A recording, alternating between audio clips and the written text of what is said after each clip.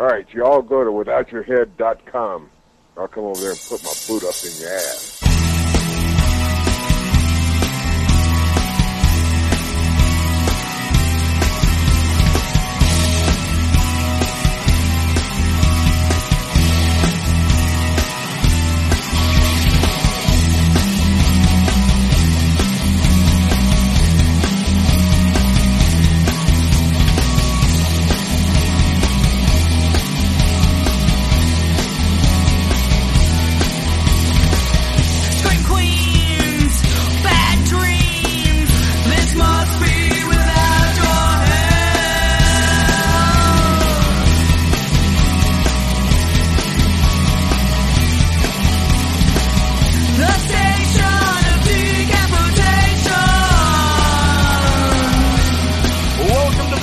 Of Decapitation Without Your Head. I'm Nasty Neil, and I'm joined, I believe it's his third time here, Bill Oberst Jr. It's great to have you back. Neil, I'm glad to be on the non-literal, figurative station for decapitation. Exactly. Now, we're talking in today's world, you have to be specific. That's very true. We're talking a little bit off air about I lost power. And like, what do you do without power? And briefly talked about, reading a book, obviously, and board games. And I grew up playing board games and role-playing games. So I do want to know, what are your favorite board games? Oh, it's interesting you ask. When I was a kid, I loved Hi-Yo Cheerio, which is probably like the nerdiest game. Uh-huh. I also love Monopoly, and Battleship, I think, was my very, very favorite. Because when I grew up, they had the commercial that said, "You sunk my battleship." So the opportunity to say that was great. The power went off. The power went off in Los Angeles about 3 years ago near Halloween, right. And I lit a candle. And I lit a candle, and I read from Washington Irving's sketchbook. I read The Legend of Sleepy Hollow, and it was great because I was just passing the time, but it really gave me the chills. It kind of scared me, and I thought, wow, this is really cool that a story from that long ago can still provoke that kind of reaction. Yeah, that is interesting because so many things have come since then. But what do you think that is about the story that still gets that reaction out of people? It's the atmosphere, and even it's the fear. You feel what Ichabod feels, and Ichabod is so superstitious. And on the one hand, you laugh at him for being superstitious, but on the other hand, we're all kind of superstitious. And when he's riding at night down toward the cemetery, it's even though probably that there really is no headless horseman, it's pretty scary. It's like late at night, because I've done so much theater in my life. I've done a lot of driving late at night, and I used to listen to Coast with Art Bell. Mm-hmm. Rest in peace. And when you listen to Art Bell, like 2 a.m. and people calling in and saying, "Yeah, this spirit came in and was in my bedroom," and you're on a dark, lonely road, it's pretty creepy. The shadow people. Yeah. I used to listen to a lot of the black-eyed kids. Those are the worst. When I heard people calling in saying, "They were at my door and they wanted to come in," and I was like, "Oh, don't do this to me. I'm in the middle of the country here. Don't do this." That is actually back to your stuff, because you're talking about Ichabod Crane, which I think I can actually see you playing Ichabod Crane. I don't know if that might be. I love to play Ichabod Crane. I can definitely doing a good job with that. Now, last time we had. Go ahead. I'm sorry. No, go ahead. No. You were going to say who would be an excellent Ichabod, I think. Well, the best Ichabod Crane that I ever saw was the dog Wishbone in the old PBS Kids series Wishbone. And he was. Did you ever see Wishbone? No, I haven't. Okay, he's a Jack Russell Terrier, and he loves books. And so he always knocks a book down from the shelf and opens it up with his paw. And he's inside the book. And so he plays these characters, but he's dressed like a human. And humans interact with him. So he played Ichabod Crane in The Legend of Sleepy Hollow. He was so scared whenever anything would happen. He'd just be, reading the Cotton Mather's History of New England Witchcraft, and somebody would come up behind him and touch him on the shoulder, and he'd go, "Oh!" It was great. He was the best canine Ichabod Crane I ever saw. Sorry, that was an aside. No, that's very cool. I would, because I always there's so many different versions, and it's always fun to check. It's kind of like a Christmas Carol. It's always good to check out all the different versions. Totally. So, well, last time we had you on, you were talking about the Ray Bradbury uh, project you were working on, and at the time you weren't sure, like, if it was something you were going to go through with or not.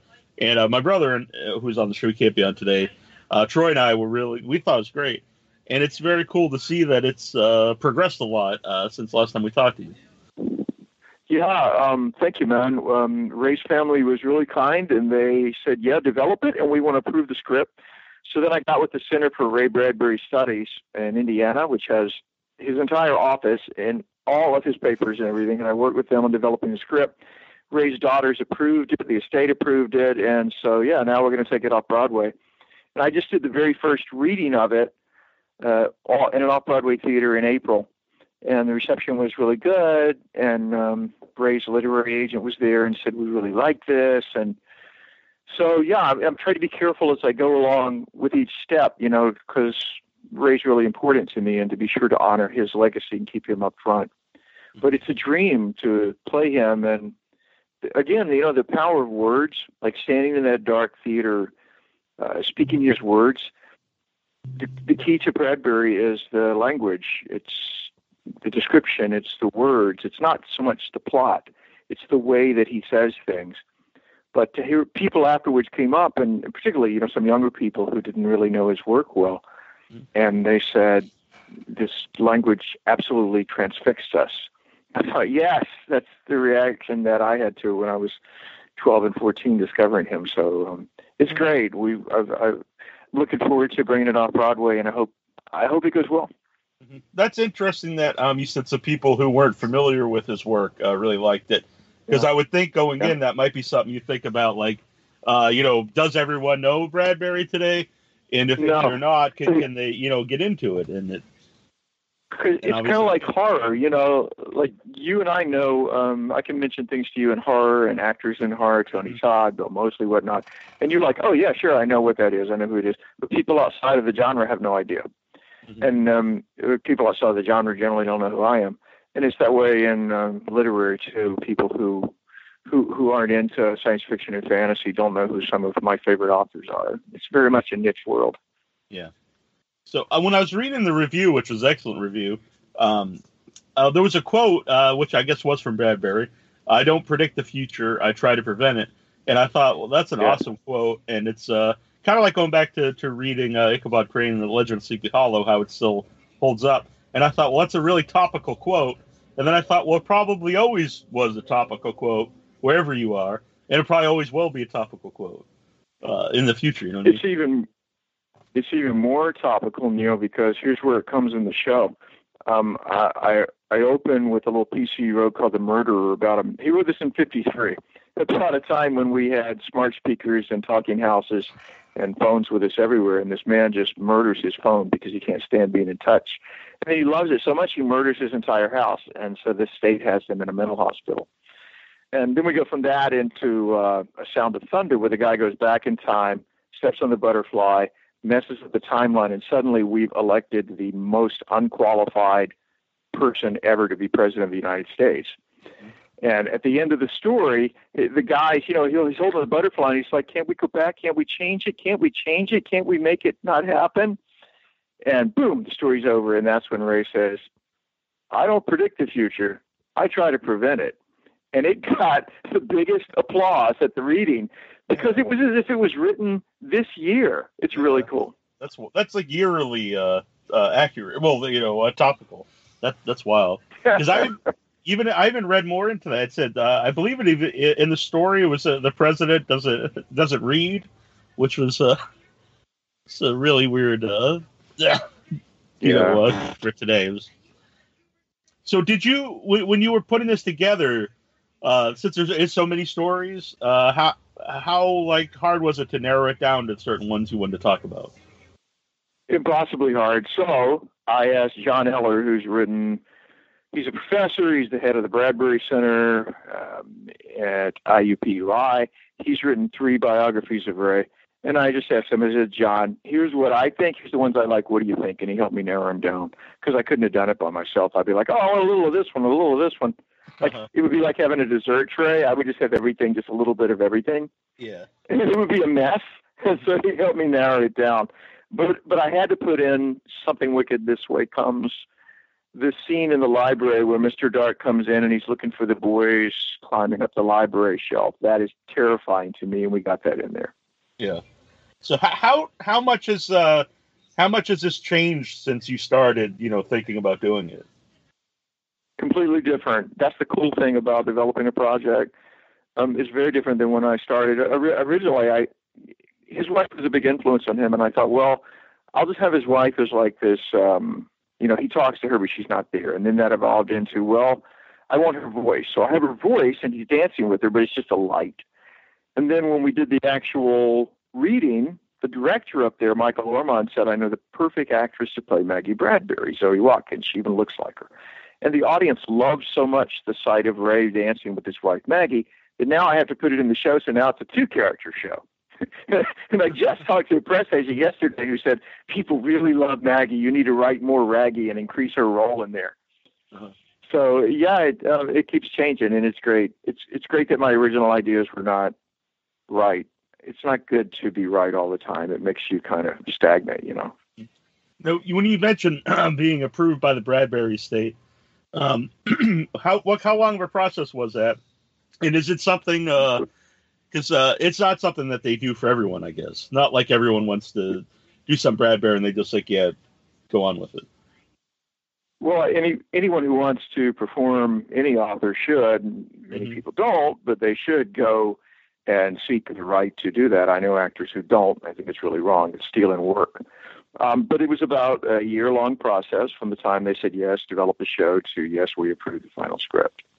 I went through 16 different drafts, and because you've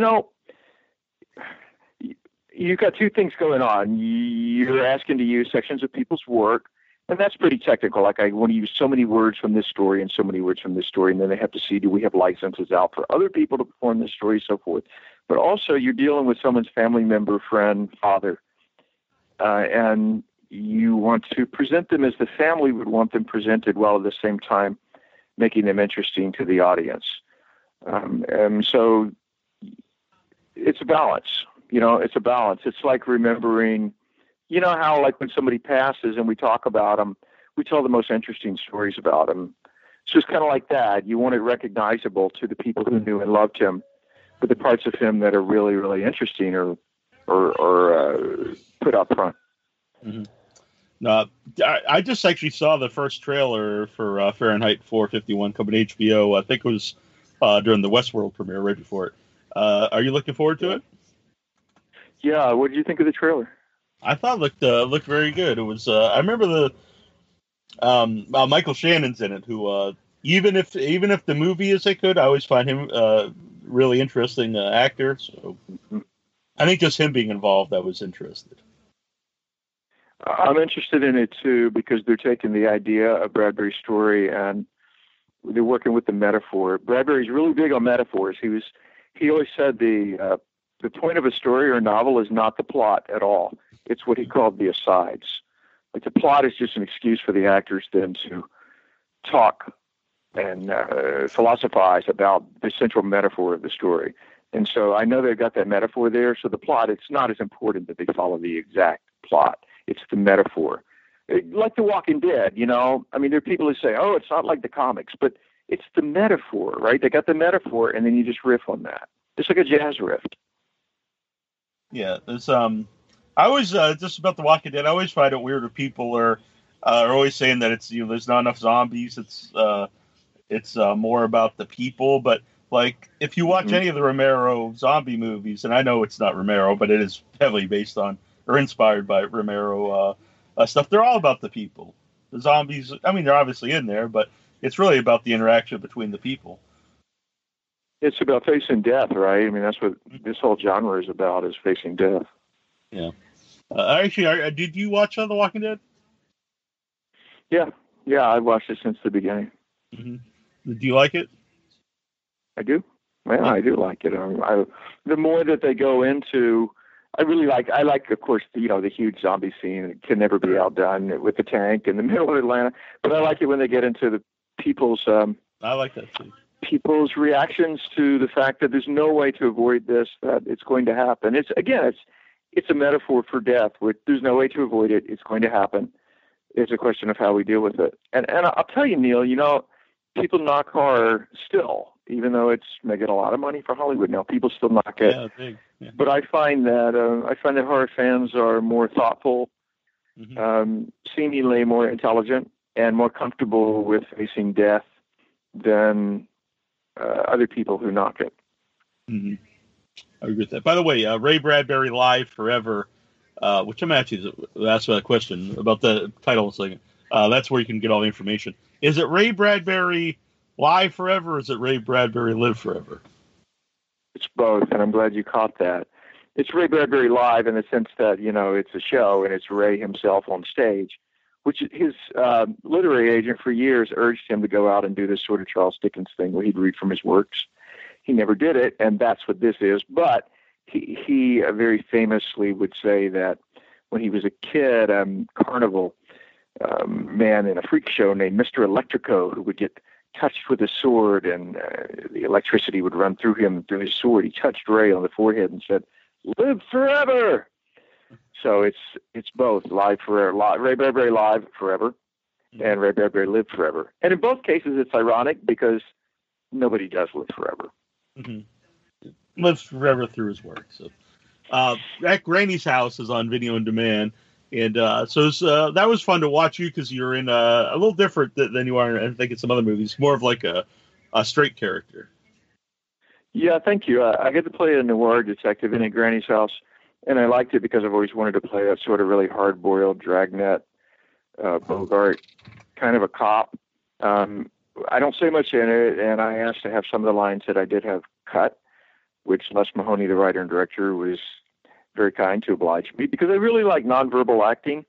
And there's a scene I got to do with Rachel Alec, the star of the film, where we go down to the basement to look for her room. And we just kept cutting lines to where eventually it was nothing but like a raised eyebrow and a look. And she would, say with her eyes, "Go ahead." And it was great just to see how little you could pare it down to. I don't like a bunch of dialogue for my characters. Mm-hmm. But I really like the delivery of your character, and as you mentioned it, all the looks and stuff. I didn't think of like a noir like cop. That's totally what it is. Now that I think about it. Yeah, people. I like characters who don't talk so much if they're going to be a little bit mysterious, because then when they do say something, you listen. Yeah. What I like too is when you talk about the basement scene, it's like a fight scene, but it's a fight scene between like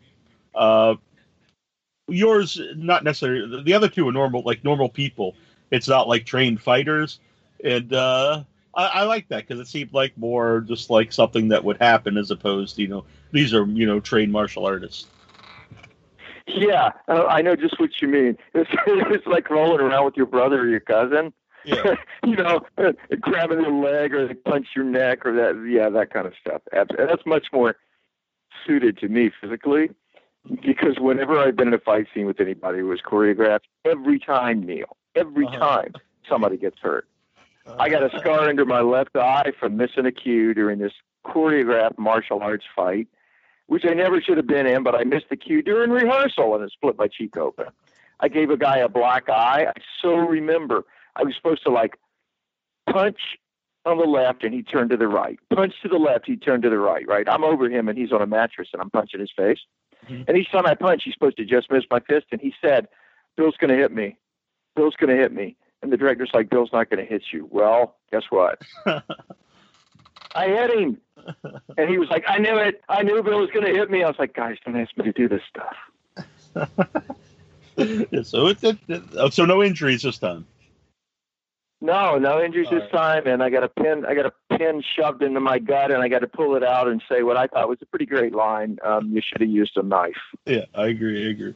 And Les Mahoney's another writer-director, is also in the movie. What's that like to act with someone who's also directing the movie? You just do what they say on both counts. Les is a great actor and a filmmaker. And when you're working with somebody like I just did Rob Zombie's 3 from Hell, Rob wasn't in the movie, but Rob wrote the movie and he's directing the movie, and Les did both in this case. So you kind of pick the times you want to talk to them because their head is in a lot of different places. Speaking of 3 from Hell, I don't know. You probably can't talk too much about it, but or maybe you can. I don't know. But how did you get involved in 3? I can tell you that there's a lot of carnage in it, which you might guess. In any case, but it reminded me of Trump's inauguration speech. It's the only time I would say that reminds me of a Trump speech. In this case, his phrase "American carnage," he was not talking about our actual country, but he was talking about the world of Rob Zombie's 3 from Hell. It ups the ante. I think fans will like it. Yeah. Had you ever worked with Rob before? I had not, and I was flattered that he knew who I was. My agent called and said, "Rob Zombie wants you to do a part in his film. We don't know what the part is yet," and I said, "Say yes." And, interesting enough, Sid Haig was the first ever guest on Without Your Head in 2006. Our first show. We just talked about horror movies, but the first guest on the show, and which he was a great guest. Honestly, it was a little nerve wracking because like our first guest is Sid Haig. But I remember always remember the show. I called him up and he was watching House on TV, and I was just like, oh, he's just a normal guy like all of us. So, but he said that there would never be another one because they all died at the end. And so you need to get Sid back on now and say, Sid, what happened? Exactly. Well, it's movie magic. Spock died, but guess what? Right. But the interesting thing is figuring out how are they going to do that? Exactly. I think fans will be pleased. Yeah, I'm looking forward to it. The also thing is interesting is people always refer to it as a sequel to Devil's Rejects, not like the second sequel to House of a Thousand Corpses. And I think it's because both movies are so different. But it's I think that's the only time I really remember. Like, no one says this is a sequel to like Halloween 3 or something. It's a sequel to Halloween, but they specifically say like this is a sequel to the second movie. That's interesting, Neil. I hadn't thought of that, and I've never, in the publicity part, I've never heard anybody say this is the second sequel to House of a Thousand Corpses. Never once. Yeah, you're right. They're so different. What was Rob Zombie himself like? It was great. It's like inspired insanity. He's an actor's director. He knows exactly what he's doing. He's got a crew that's been with him before, and they move like clockwork, so he has room to play. So, I was in a scene with Richard Brake, who's terrific from Game of Thrones, and he went up to Richard and whispered something in his ear and told him to do something that wasn't in the script, and Richard did it, and I had to go with it in the take, and then Rob afterwards was like, sorry, I didn't tell you that, but I just wanted to see what would happen. That kind of stuff. You only get that stuff from an actor's director. And I was also, he's so much an actor's director that he tells you what he likes about your prior performances. He said to me, what I like about what you do is where you get really quiet at the same time that you're really menacing. So that's what I want you to do. And if I don't like it, I'll tell you, but I want you to do your thing first. And again, that's an actor's director. Because nothing pumps an actor up like a director saying, hey, I've seen you do something that I like, because we're all needy bitches anyway. All right. Actually, it's I always think Richard Brake, who was great in 31, and Aaron Anthony's in, and Bill Moseley and yourself all actually give me the same kind of vibe as an actor, the three of you. So it'd be cool to see you all. Thank you. Bill is such a nice guy, such a nice and gentle guy in life. I worked with his wife, who's an actress, who was on set. Terrific people. Everybody in this genre, is like, that plays these bastards, they're all really nice. I wonder if there's some connection there. Yeah, that's interesting. I wonder if any of the people who play real nice guys are just real a-holes. It's like you don't want to be around. Makeup artists tell me this all the time. When you sit down in a makeup artist chair who works in this genre, she'll go, oh, a creepy guy. I can tell you're going to be sweet. And then she'll start telling me about the other creepy guys she worked with who was sweet. And then invariably, if I don't say anything, they'll keep talking and they'll say, well, I had so-and-so who's a beautiful person. And they were so awful and rude. So, yeah. Very cool. Yeah, I don't know. I don't know why that is. Yeah, I don't know either. I'll have to look into it. But anyway, so for Ray Bradbury, it's RayBradburyLiveForever.com. So you guys go there, and there's all kind. It's a really cool website. You check out all the. I'm looking forward to it. I know it's way too early, but it did say that you'll have a nationwide tour, hopefully. So hopefully it comes to Boston. So it'll be close for me. Definitely. We'll definitely do Boston. I can't wait to tour with this.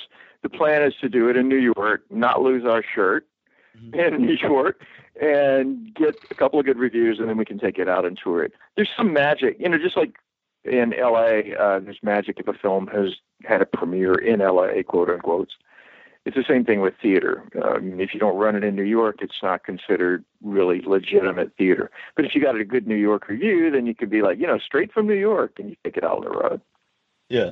Well, very cool. I'm glad you went forward with that because it's like you said in email, it's your baby, and it sounds very interesting to me, and it's cool to see it to come to fruition.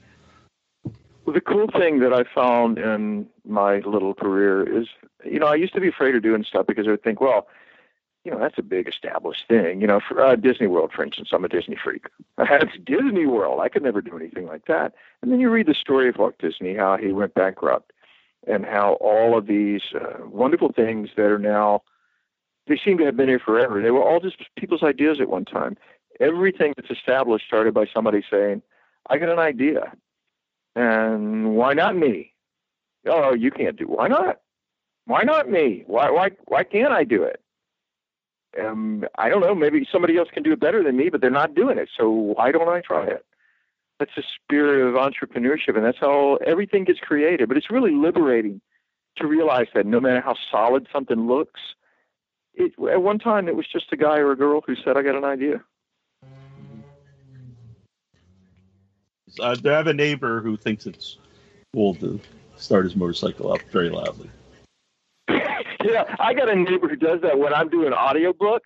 There's an apartment complex back behind my house, and if I'm right in the middle of an audiobook, and I'm like, Cheney came into the room, and he's like out there cranking up his Trans Am, like, Mom. I'm like, dude, please.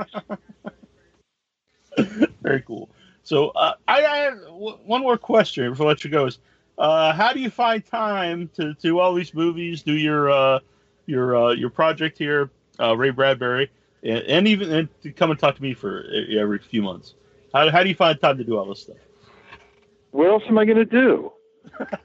I'm not a party guy. I'm in bed at 9:30 if I'm not working. I get up at 5:30. I got to do something with my days. I hate to waste time, and I'm German enough to want to keep producing things. I figure, like, at the end of the day, if I can't look back and say, what did you do today that moved you towards being the person you want to be? If you haven't done one thing that moved you towards that, it's a really horrible feeling. It's like, I've wasted an entire day. I can't stand it. Mm-hmm. I think that's good advice for everybody, no matter what it is you do. But being the person you want to be might just be like doing good for your family, or cooking dinner for your spouse, or washing the dog. It doesn't have to be creating, a script or something. But who do I want to be today? How do I want to show my appreciation for being alive? And have I actually done that at the end of the day, or did I just sort of, waste time? Mm-hmm. 2 years ago, I might not have another day. Very true. 2 years ago this month, I was very sick and I was in the hospital. It was, many near-death experiences throughout. There's many months. I was in hospital, rehab, back in the hospital, and afterwards I had the same. And I still try to remember that because, and I always tell people to do what you love to do and be around people that you love to be around with. And it doesn't have to be even something, spectacular. You might just like to watch TV, or I don't know whatever it is you like to do. But while you're here, because you don't know when you won't be able to do it anymore, you should try to do it, whatever it is that you enjoy doing. That's really good advice, Neil, especially coming from you. I haven't had that experience, but that must have been something, being where you didn't know if you were going to be around or not. Mm-hmm. Yeah, it was. I'm sure people listening have heard me say this whole story before, but it was a long experience, and it's weird because this month, like on Time Hop and things on your Facebook, So all these pictures will pop up throughout the month, like 2 years ago today, and it'll be all the stuff that was going on at the time. So it's I always remember it anyway, but then it really pops up into your memory. Well, I'm glad that you're with us. Thank you. I am too. So, so it's always great to have you on, Bill, and we'll definitely do it again sometime. Thank you, Neil. I really appreciate it, man. God bless you. Thank you. And honestly, whenever I see you in something, I always know that'll be interesting. Oh, I appreciate you saying that, man. Thank you. It means a lot. You're very welcome. All right. Thanks, man. Okay. Talk to you. Bye-bye. Bye. Hey, this is Bill Mosley, Otis Driftwood, and Shop Top Sawyer, and you're listening to Without Your Head.